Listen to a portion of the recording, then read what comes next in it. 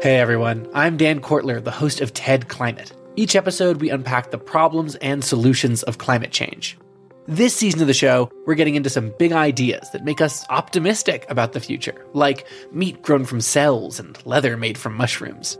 And the best part, we look at how building a greener future can be an upgrade instead of a sacrifice. Find and follow TED Climate wherever you're listening to this. This is a CBC podcast.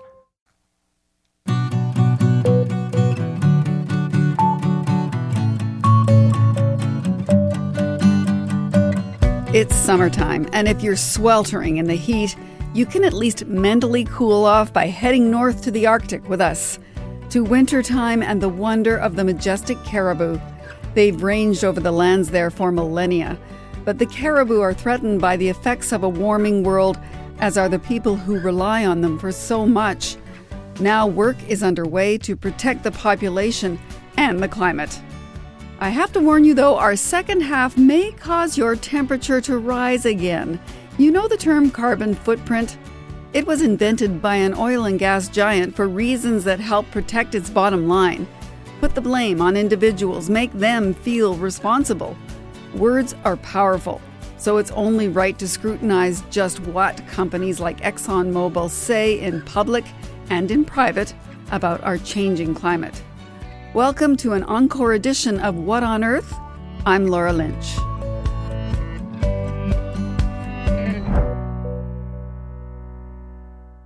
The name is Paul Kwasa, but that's a name that the government gave me. My original name is, of course, Arolak, and that's the name I was born with. Paul was born in an igloo at a hunting camp in what is now Nunavut. He's been a politician, a journalist, and an advocate for the traditional Inuit way of life. Part of that means protecting the caribou that have provided them with food, clothing, and tools. As a child, he remembered his first hunt and what he learned about his people. The first excitement is being woken up by your father that early in the morning that you're going out hunting, and that's the excitement. Just waking up and knowing that that you're going to be out there and you're focusing on getting one. Once you catch your first caribou, that's when you start knowing what sharing means.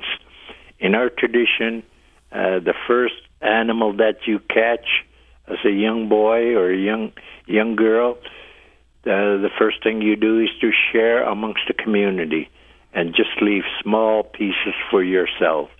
You know, not just hunting, but that you'll be able to share the meat to your grandmother, your grandfather, your aunt. And it's a great feeling to once you catch one and everybody is there congratulating you.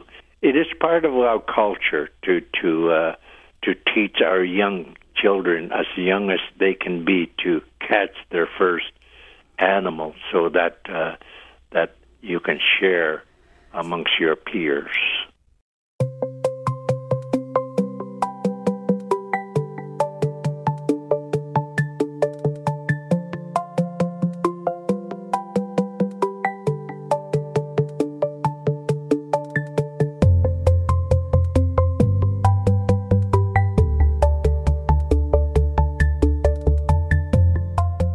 To get a lay of the land when it comes to caribou across the country, we've reached Justina Ray.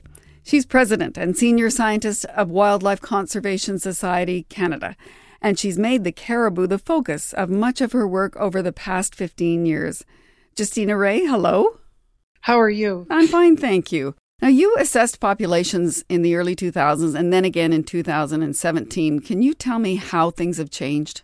In almost all cases, things have gotten much worse. In a number of cases, a few of the units that had been assessed back in the early 2000s went from special concern all the way to endangered. And then one instance, in a couple of instances, there had been no concerns at all to even have an assessment early on. And then now they're both threatened. Can I just get you to describe what you mean when you say a unit? When you look at sort of the kind of the evolutionary distinctiveness, if you will, of caribou. We have about 11 units across caribou. So, the boreal caribou, different kinds of mountain caribou. We've got barren ground caribou. We've got eastern migratory caribou, and so on. Of course, the impacts of climate change vary depending on where we are, where caribou are. So let's take a look at what that means for caribou. Let's start with the territories. How is climate change affecting the herds in the territories? In the far north, of course, climate change impacts and, temperature changes have been the most severe. But because climate interacts with so many other factors, it's not always so clear what the smoking gun is in terms of what are driving some of the declines that are happening right now. But what we do know about climate change impacts are both summer and winter. So in the summer areas, when you've got longer and hotter, warmer summers, things like insects harassment and such become much more of a problem. I mean, wind and temperature and precipitation are usually able to provide some refuge for these animals, but in the warmer and longer summers, this becomes much more difficult. You've also got, issues of fire in the winter ranges of many of these animals. Even some of the northern herds rely on winter ranges where fire then starts to impact some of their very important habitats, which by itself is not a problem because they've been, living with fire for so many years. But if you've got industrial disturbance on the landscapes as well, this can start to preclude options in terms of really good habitat because they do need trees that are at least 40, often 80 and plus years old, because that's the kind of unbroken habitat that is really required for these caribou. But also, for some of their winter food sources in particular, lichen, are really only thriving in those older aged forests. And that's just one to begin with. And what about the changes to sea and lake ice? How does that affect them? Yeah, so a lot of these caribou, particularly in the north, are dependent on that's where all these islands are, and they're dependent on being able to cross sea ice to get from island to island. They're very rarely that does any caribou herd live on one island. In fact, I can't think of any that do for their entire, 12 months a year. And so they rely on sea ice to travel. And that can become very precarious under certain circumstances of climate change. I mean, we know that sea ice is being very affected by the changing conditions that are coming about by climate. And then you add to that the fact that there's more travel by shipping, by boats during certain times of year, which can make the crossover that much more precarious. One of the most famous herds is the Dolphin and Union herd, and it's a very unique herd because it travels across the sea ice from Victoria Island down to the mainland very habitually twice a year. And during the October, which is about to happen not too long from now, they have to wait longer and longer for the sea ice conditions to be robust enough for them to go across. And they need to do that. That's part of their life. That's part of what they need to be able to do. And that herd has been declining significantly over the last several decades. Okay, let's take it further south, where there is less ice, but there's more forest. You'd think that with more forest, they'd do all right. Yeah, I mean, I already talked about the fire, and that can be quite significant, especially the further south you go where there's a bigger industrial footprint. So where you already have a low supply of habitat. You've got more wolves and other predators because, it's more hospitable for white-tailed deer and elk and so forth. And all of this really just causes more, expenditure of energy, right? And energy that leads to, ability to be able to have adequate nutrition for mothering, for rearing young. And all of these events just sort of kind of snowball on top of each other. They really exacerbate a lot of the threats that they're experiencing anyway. Wow, with so much going on and it's being different from different herds to other herds, how challenging is it to figure out what they need?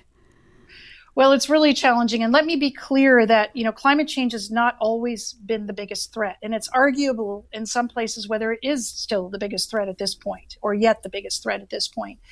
The concern is that climate is starting to take over as a significant stress, right? So they're both happening at once and exacerbating whatever is happening at all. What needs to occur is that we have to do what we can to confer more resilience to these herds where we can. So being much more forethoughtful about, changes that are to come and how our land use and the way that we use the land could potentially exacerbate those changes in the future. Well, okay, then what is being done right now to conserve and protect them? Well, so that's a huge question across Canada, but I would say not enough. Caribou is a terrific example of standing in the way of opportunity costs. I mean, we have a lot of aspirations for the same lands, economic aspirations for the same lands on which caribou make their home. And so there's a lot of trade-offs. I mean, there was a time where perhaps we could do all of it, but increasingly, caribou are not able to persist very well in areas where we also have lots of designs for economic development. I saw a story in the last couple of years about a pen being set up, and this was in British Columbia for her there, where mothers can rear their baby caribou safely and keeping wolves at bay. There's also the culling of wolves. How well do those things work? Yeah, I mean, these kind of projects are being undertaken in instances where the caribou herd in question is either at drastically low levels or perhaps even gone from the area. So the thing that's required is really what we call kind of intensive last-ditch efforts, which is where you protect the mothers and their calves through the most vulnerable period of the calf's life. But you also have to then manage, which means cull predators around the area because they've been allowed to proliferate at unnatural levels because of the way that the overall habitat has changed through habitat clearing and so on. And so these intensive efforts do work in the sense that they will allow for females and their calf to survive much better than they would if they were left out there to defend for themselves. And the culling of predators does take pressure off of these animals. And in certain circumstances, you know, we've been able to see some increases in populations as a result. But even when these intensive efforts are put in place, they're not put in place as a stopgap in the way that they have been promised because continual habitat clearing happens anyway. Can I ask you this, though? Why does it matter? Caribou are an extraordinary symbol of boreal forests. They're a symbol because we don't know about a lot of the other biodiversity. We know a lot more about caribou. Their needs are significant. And if we can't keep caribou around, that says a lot for other biodiversity elements that we don't have as much knowledge about. We also know a lot about what it means to keep caribou. We have a lot of science that knows what we should be able to do. So if we don't do that, that says a lot about sort of our choices.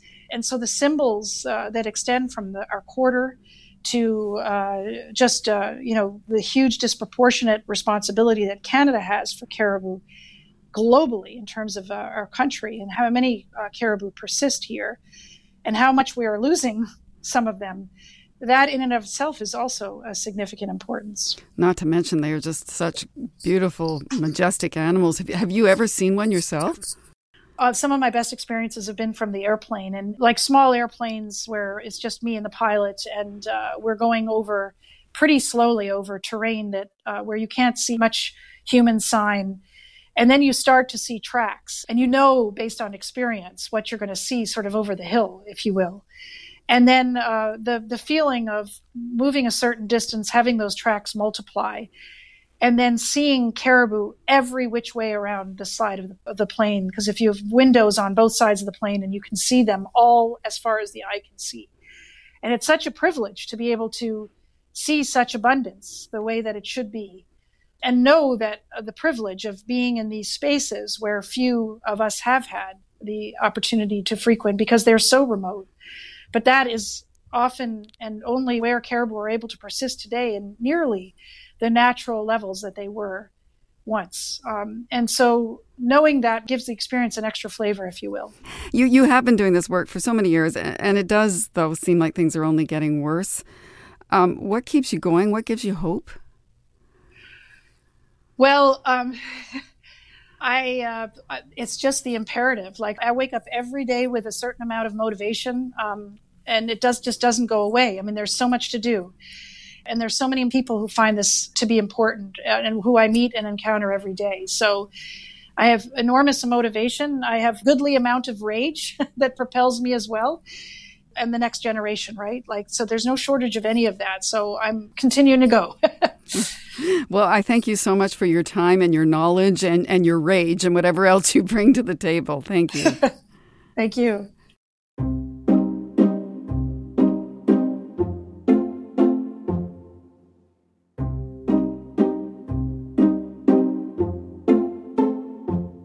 So we've heard caribou are sensitive to the degradation of their habitat by oil and gas development, logging, and also by climate change. But research shows protecting caribou habitat would have other benefits for the climate. Our producer, Molly Siegel, explains. Look at a map of Canada, and the boreal forest stretches from east to west. Boreal caribou range overlaps with a lot of that, across the north of most provinces and the south of the territories. Most of that land is unprotected. Figuring out how to protect more of it is a challenge. So, I think the backpack analogy is a pretty good one. Amanda Martin is a research scientist at Environment and Climate Change Canada. The backpack or knapsack analogy goes like this. You have a knapsack, but it can only hold so much weight. You're headed off to school, and you need to decide what to bring. Some objects may be more useful to pack than others. So, for example, pencils may be something that's useful for multiple things, whereas your lunch is probably not going to help you get your math homework done. And so this method is trying to look at these different values. Martin is applying this knapsack analogy to caribou and all the other challenges in the mix. We need to act in concert together to protect biodiversity. That's challenges like protecting about a third of land and oceans in Canada by the end of the decade. The same year, Ottawa hopes to tackle another promise. Our new climate target for 2030 is to reduce our 2005 emission levels by 40 to 45%. And there are other barriers. Budgets are limited, right? And so trade-offs have to be made. Cheryl Johnson is a research scientist with Environment and Climate Change Canada. She started studying caribou in 2009 and has watched them decline year after year, with little action from governments. I guess it kind of lit a fire with respect to... Now, Johnson is getting strategic. Probably the best strategy in terms of trying to get things done is make links. Links between boreal caribou and those big goals from Ottawa, emissions and biodiversity. If you protected habitat for boreal caribou, would it also help protect habitat for other species at risk in Canada? At the same time, we were also interested in knowing if you protected habitat for boreal caribou, could it help protect these areas that are very, very important for carbon storage?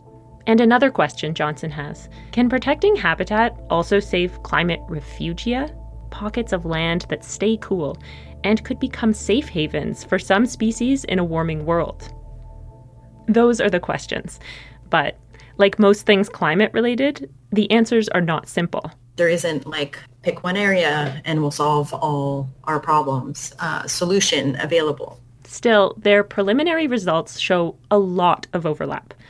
80% of the boreal habitat they looked at has at least one other benefit in addition to caribou. And one in particular seems to really stand out.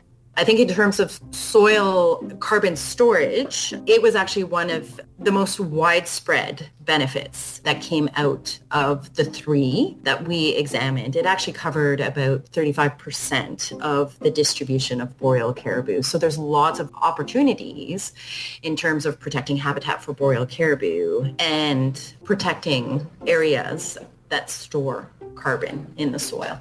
Johnson says that includes parts of Saskatchewan, Northwest Territories, Manitoba, and Ontario. And then BC and Alberta actually came up as two regions where there would be a lot of benefit to other species at risk. And in central Quebec and Labrador, a trifecta of protection: caribou habitat, climate refugia, and unique species. As a scientist, Johnson doesn't make the policies, but she hopes the research will help guide others. Using boreal caribou as a proxy or something to help you make decisions that are good for the entire boreal ecosystem, our study shows that that's valuable. So let's head back to Nunavut and Paul Quassa, whom we heard from earlier. He's a former premier and over the years worked on developing a land use plan. Part of it is devoted to caribou protection in the region. But after many years and many meetings, it still hasn't been adopted. Quassa told me that falling caribou numbers have meant sharp restrictions on the caribou hunt. Caribous are on moratorium. We can only hunt them at certain time of the season, and you can only hunt this many. So and here in Iqaluit, for example, we can only hunt 48, and there's about probably like 7,000 of us who wants to go out there and hunt, and you can only catch 48, so very limited these days. Sharing is a different thing too, because it is frustrating. Our hunters and trappers organizations are getting frustrated because they're being so, the hunts are being so limited. In the first place, when we started negotiating our land claims, that was the whole purpose, was to ensure that we retain our culture, which was hunting.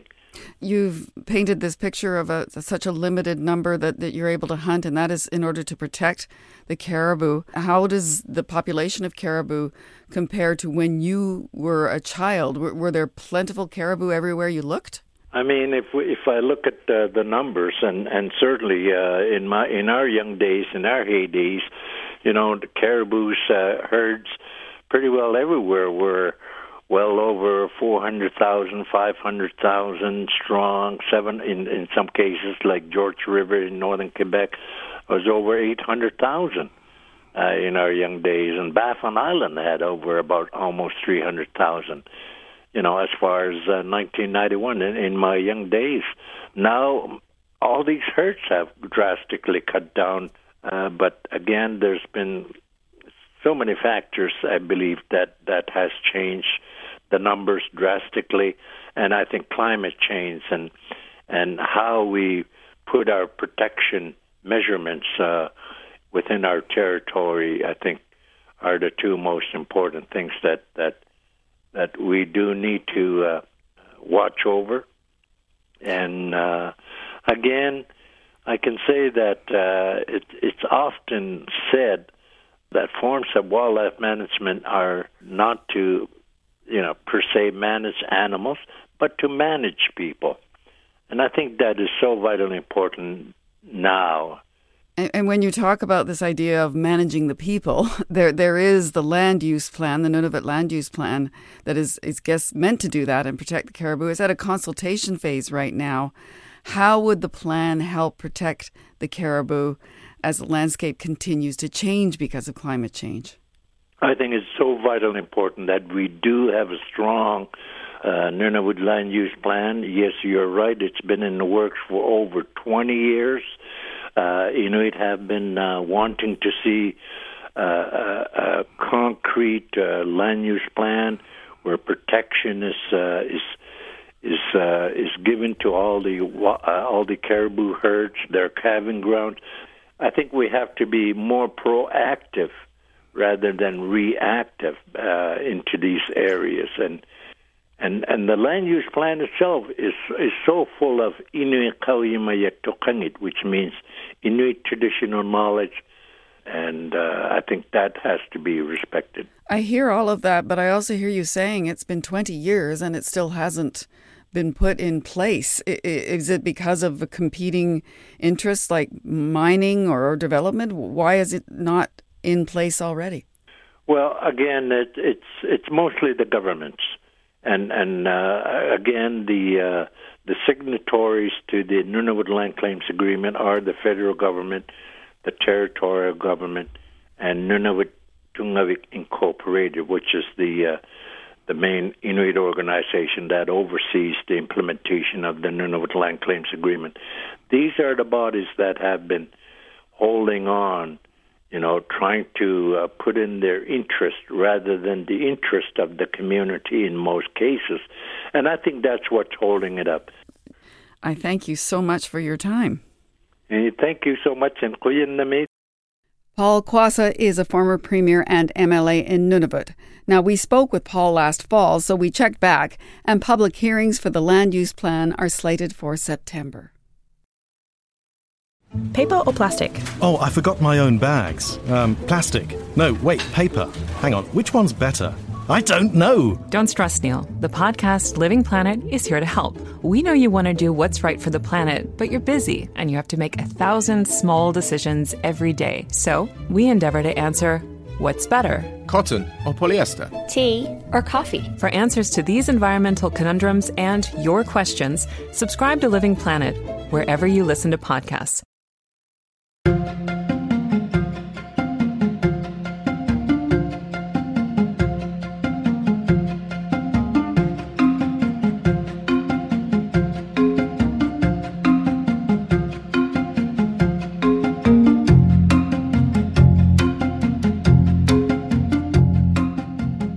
You're listening to What on Earth here on CBC Radio 1 and Sirius XM. I'm Laura Lynch. We love hearing your thoughts on the program, so send us an email. The address is earth@cbc.ca, or you can follow us on Twitter at CBC What on Earth or me at Laura Lynch CBC.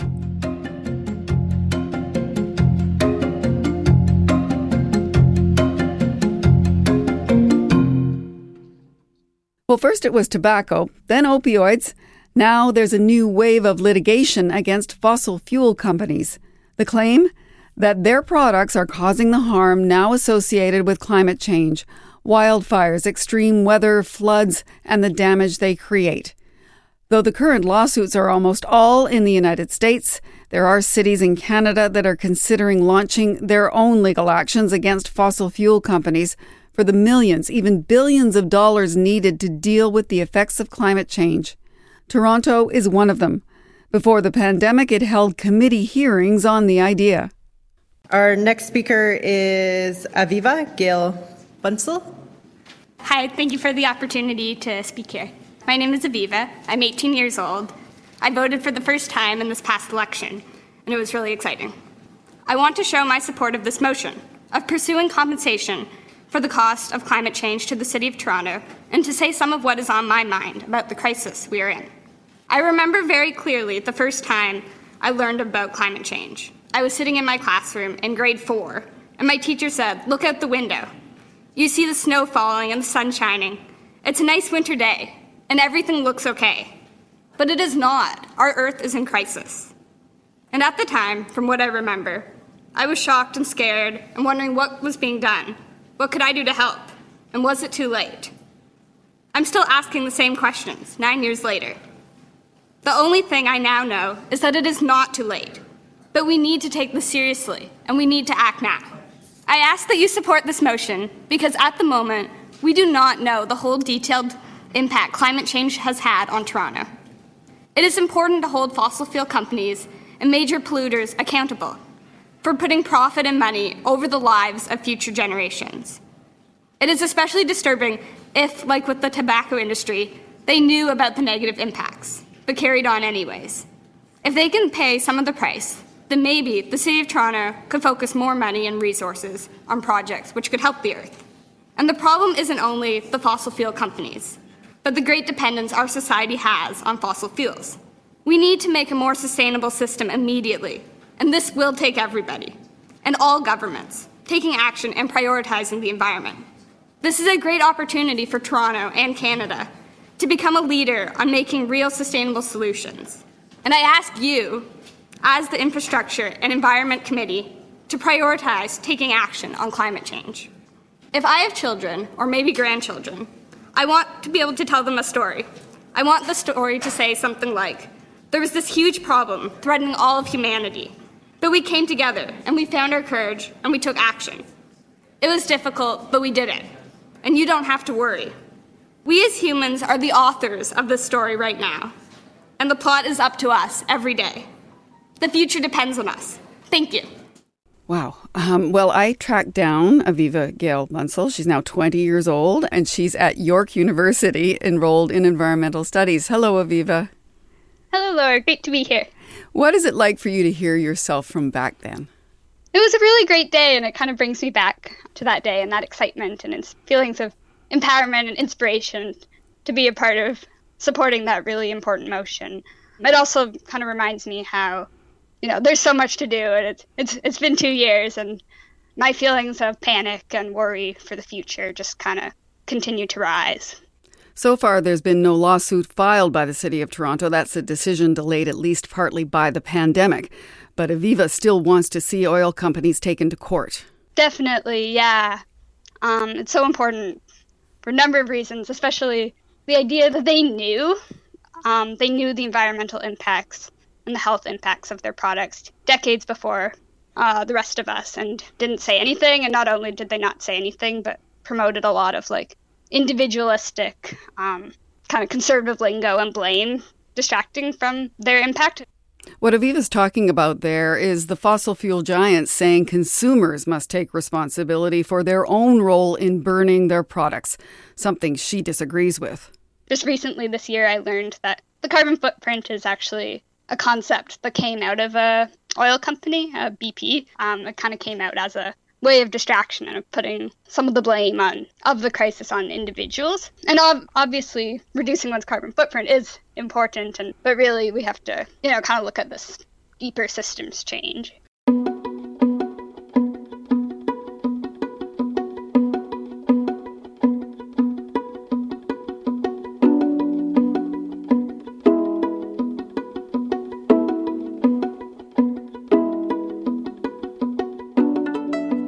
Now, you heard Aviva Gale Bunsel's belief that oil and gas companies have made you feel as if climate change is something you need to take responsibility for.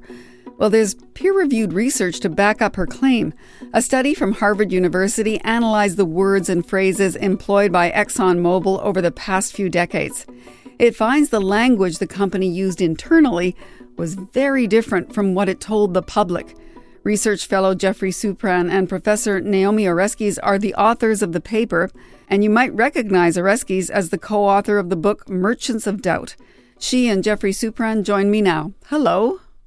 Hello. Thanks for having us. Yeah, great to be with you. At a glance, what is the main takeaway from your new paper?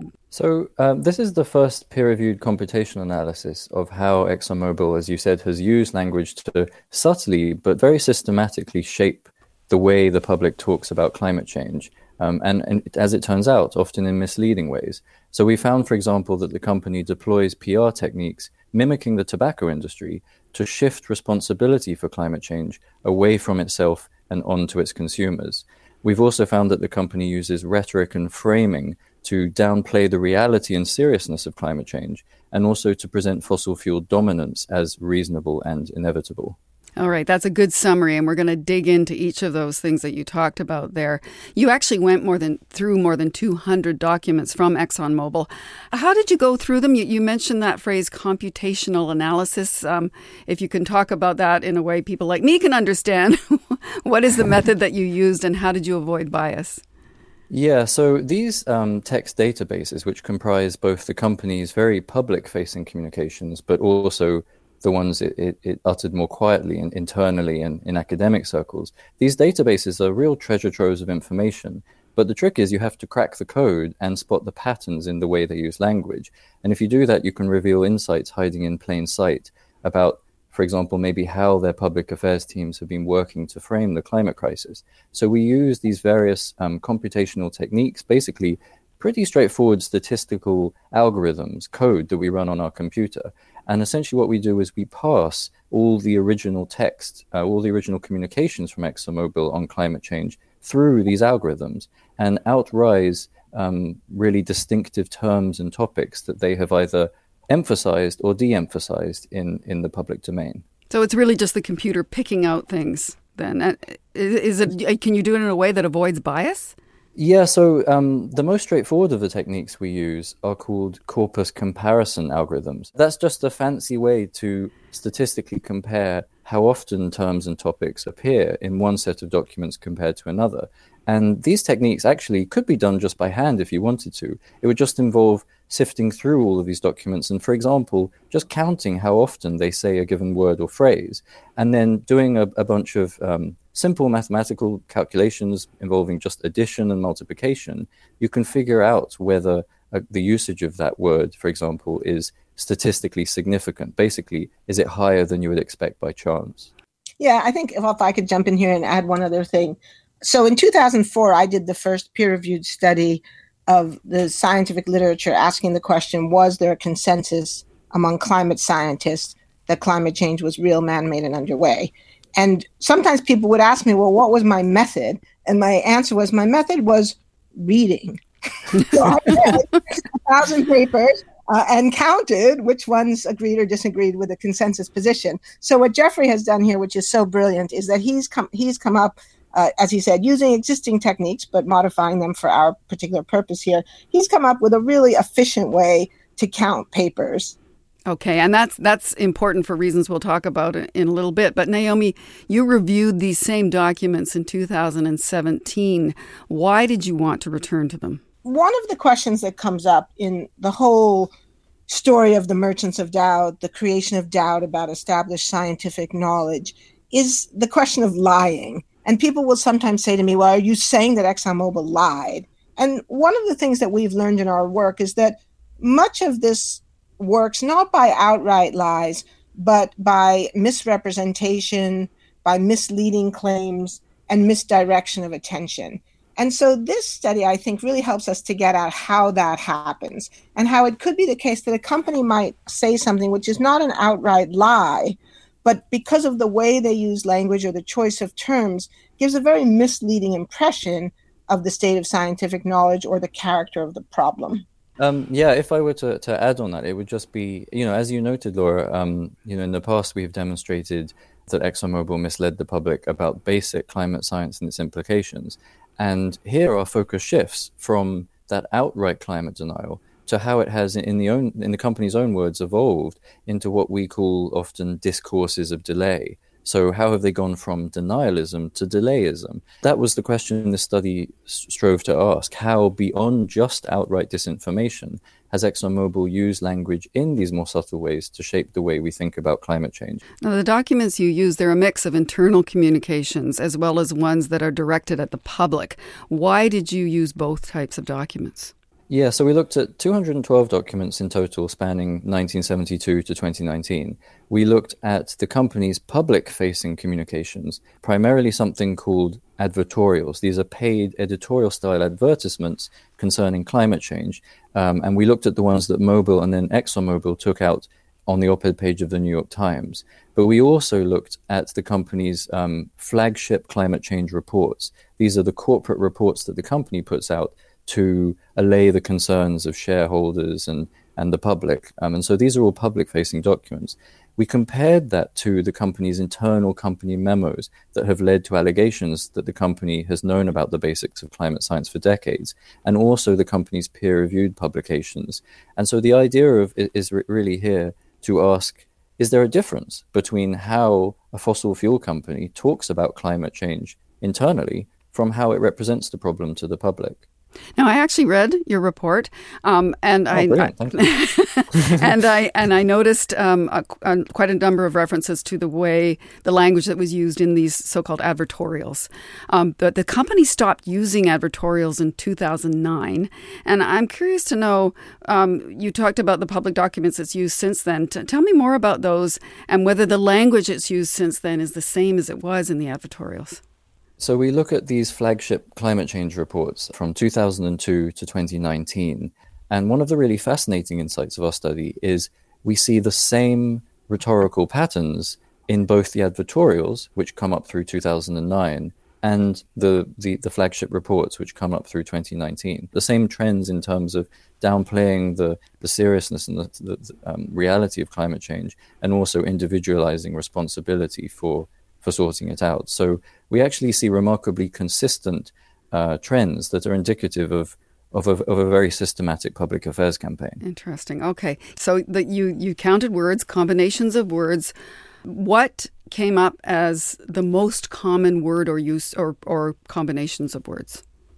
Yeah, so one of our main findings is that ExxonMobil has used and continues to use rhetoric mimicking the tobacco industry, firstly to publicly downplay the reality and seriousness of climate change by calling it a risk rather than a reality.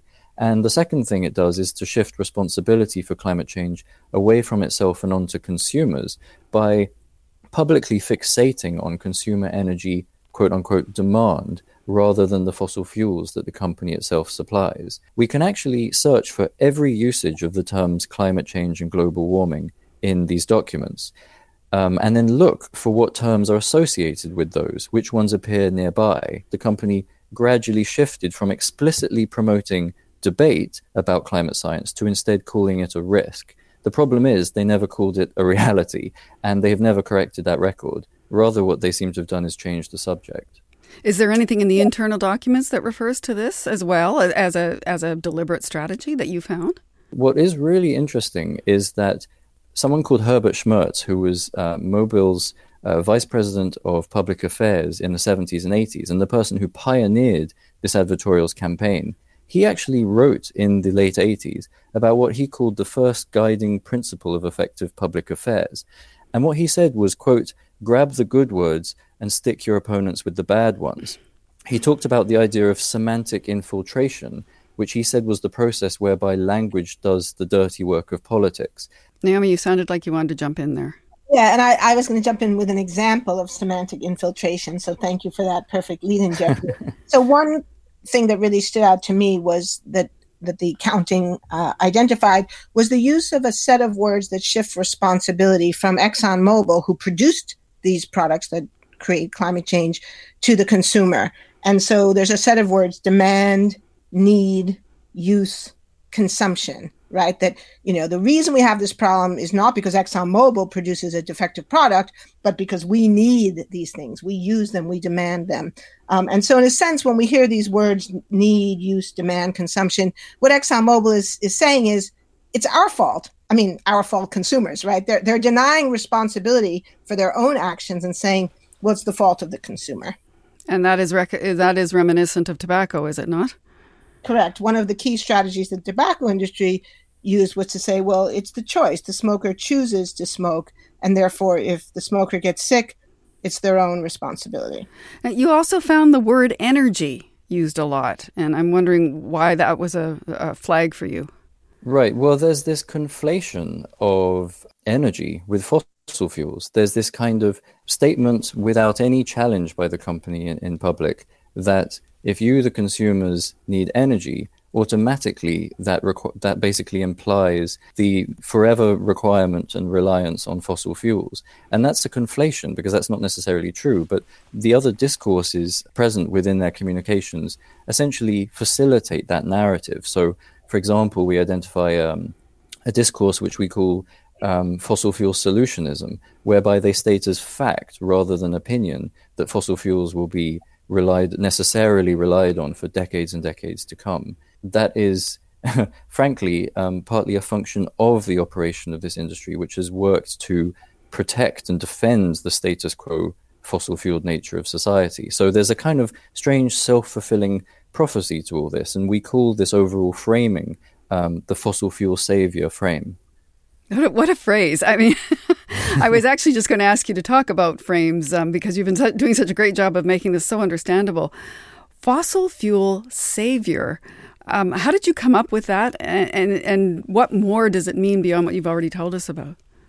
Well, I think to kind of bring together all these different concepts we've been talking about, all of this has the hallmarks of what Big Tobacco did, as Naomi was saying, using the rhetoric of risk and demand to justify business as usual. The reasoning they used to get to those conclusions, tobacco and fossil fuels, are slightly different, and yet the end result is the same, and that's that the company is presented as an innocent supplier, simply giving consumers what they demand. And in this fossil fuel savior frame, ExxonMobil are the good guys who we should trust to innovate and address the risks that we, the public, have brought upon ourselves. It's incredibly subtle and frankly a bit patronizing, because it's gaslighting to insist that as fact that consumers are responsible, and then present the company as a trustworthy innovator who we should rely on to make things better. Naomi, I was struck by the suggestion in the paper that ExxonMobil was in effect grooming the public, which is the word that's used in the study. Can you explain that a bit more? Well, part of the idea of these frameworks is to create an impression of the company and to structure how we think about it. ExxonMobil wants us to think that they're the good guys, that first they did this good thing that by providing us with the energy we needed, and now they're doing a good thing because they're helping to figure out the solutions. And both of these frameworks are deeply misleading, if not completely false. The reality is that ExxonMobil for more than 30 years has stood in the way of climate action, in part by fighting the science, in part through their lobbying efforts and through their advertising campaigns. And even today, they continue to have a business model based on the continuing use of oil and gas well into the far future. So they have not been acting in good faith for the last 30 years, and I think they're not acting in good faith now. But they want the American people to think that they are. And this is really important because it affects decisions that people make. And they have served to perpetuate a system that is causing huge amounts of damage, trillions of dollars in both direct and indirect costs, huge impacts on public health. People's homes and communities have been destroyed by extreme weather events that have become worse because of fossil fuel use. Whatever else you think, though, it's been a success, no? Exactly. Well, that's the point. It's been hugely successful, right? You know, the Republican Party's 2020 agenda was premised on the idea that, quote, fossil fuels aren't the enemy, it's emissions. And frankly, even the Paris Climate Agreement doesn't mention fossil fuels. So, you know, we're certainly not claiming that ExxonMobil alone is responsible for all of this mindset. But what our work does is start to prove that the fossil fuel propaganda has been at least one of the sources of this skewed, biased perspective of overhyped personal responsibility. And as Naomi was saying, these narratives just are pervasive now across society. So this does apply to other fossil fuel companies then? For sure. We see this evidence and manifest in PR campaigns of fossil fuel majors now all the time just ongoing. So, you know, one of the most powerful anecdotal examples of this is that, you know, you and I, we often talk about our personal carbon footprints. The very notion of a personal carbon footprint was first popularized by BP Oil Company in a 2004 to 2006 major US media campaign totaling more than $100 million per year. They literally created the first carbon footprint calculator and put it on their website and pointed to it from their adverts.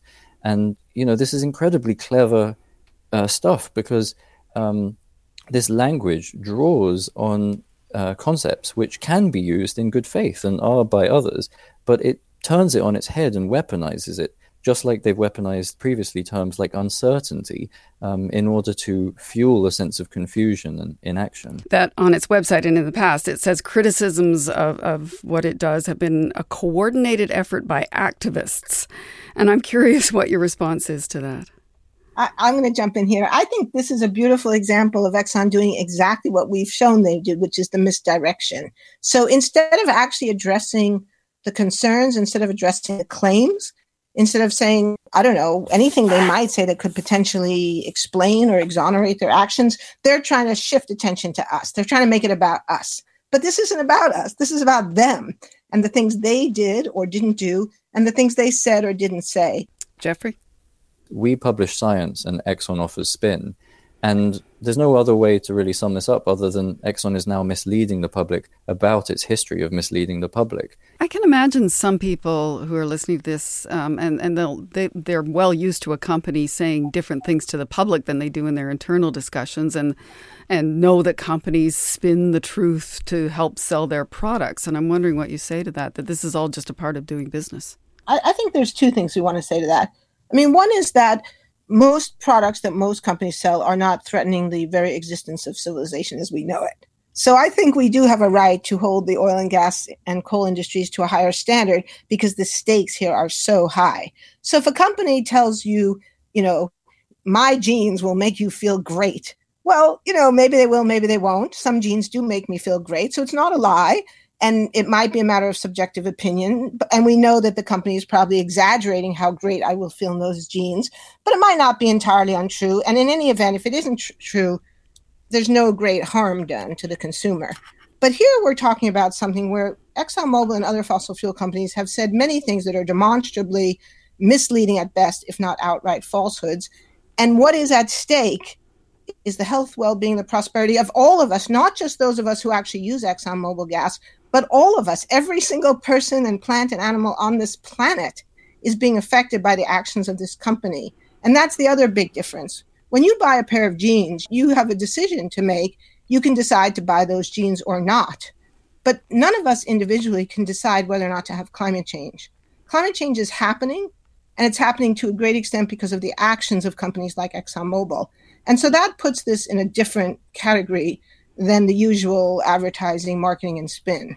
And the other thing, of course, is that the law is actually fairly clear on this point. yes, advertising tends to exaggerate, and yes, we all know that, but the law does not permit people to commit fraud, and the First Amendment does not protect fraud. So if the claims of a company rise to the level of constituting fraud, that breaks the law, that crosses a line. Now, Jeffrey and I are not lawyers, so we're not in a position to judge whether what we have documented crosses that legal line, but other people are in the position to make that judgment. And so part of what motivates this work is for people who are in a position to make those judgments to be able to look at this evidence and determine whether or not these actions may have broken the law. And right here in Massachusetts, Maura Healey, the Attorney General, has filed suit against ExxonMobil under consumer protection laws in this state. Right. And I did want to bring that up because there are court cases, as you say, underway in the United States against oil companies. So where does your research fit into that type of litigation? Jeffrey's a data scientist. I'm a historian. And what we're interested in is evidence, historical evidence, scientific evidence. I mean, I've spent my whole life studying scientific evidence and understanding how scientific evidence is used to support or reject scientific claims. And so what we see our work as doing is providing evidence to people who want to understand this issue better. And that could be ordinary people, could be citizens trying to decide how to vote or how to think about the problem, as you suggested earlier. It could be lawyers and attorneys general who are trying to decide whether laws have been broken. It could be shareholders who are trying to decide whether to hold on to their shares or sell them. And it could be institutional investors. So we think there are a lot of people who have a strong interest in knowing the truth about this history. And it's our job to do our best to show what that truth is. If somebody's suing, or some state or whoever is suing, the research that you've done, how would that be applied practically? Everything that we know about the fossil fuel industry, we know based on just a few hundred documents. Effectively, we know all about the skeletons in the closet so far just by peeping through the keyhole in that closet. And if the litigation against the fossil fuel industry goes anything like litigation against the tobacco industry, document discovery is eventually going to yield thousands, maybe millions of documents. And when we get to that level, although tobacco scholars have done a brilliant job of sifting through all of that data, we think that one complementary approach is to use these big data tools that we now have at our disposal in order to more quickly and efficiently and quantifiably identify the sorts of trends that we're now discussing. So we did touch on tobacco, and you've drawn the parallel that the tactics echo those of tobacco companies. Why do you think that the use of the approach that some oil companies putting the responsibility on consumers hasn't got more attention from the public? Well, I think that most of the time the public is just busy. You know, most people are trying to live their lives. They're trying to get their kids to soccer games or get their work done or get dinner on the table. And, you know, most people don't have the bandwidth to be really paying attention and tracking these kinds of issues. So I think one of the ways that Jeffrey and I understand our work is that we do work that other people don't have the time or ability to do. And then as much as possible through things like talking to you and reaching out to your listeners, we make our findings available as much as possible in plain language where we can, so that people can learn about these problems without having to become PhD scientists themselves. Jeffrey, last word to you. We see our work as trying to uncover the truth and to understand some of this history and how it relates and maybe can inform how society can better address the climate crisis. And hopefully we've done a good enough job of explaining it that people will now be slightly better informed, as we are after doing this work, as to where this fixation on personal responsibility has come from. Thanks to both of you very much for your time. Thanks for having us. Yeah, thanks for the opportunity. That interview with Jeffrey Supran and Naomi Oreskes first aired in May of 2021. We asked ExxonMobil for comment, and it didn't dispute the new findings. It did take issue with Supran and Oreskes' previous work. A spokesman pointed to a study paid for by ExxonMobil that was published without peer review, considered the gold standard for academic research. ExxonMobil also said it supports the Paris Climate Agreement, and last February it launched a new business on the concept of a low-carbon solution.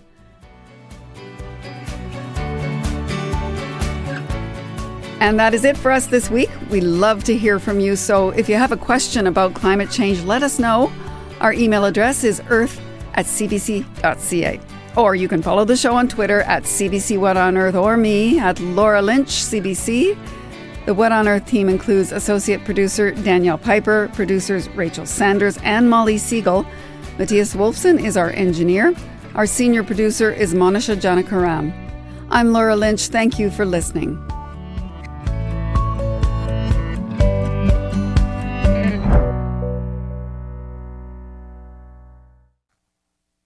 For more CBC podcasts, go to cbc.ca/podcasts.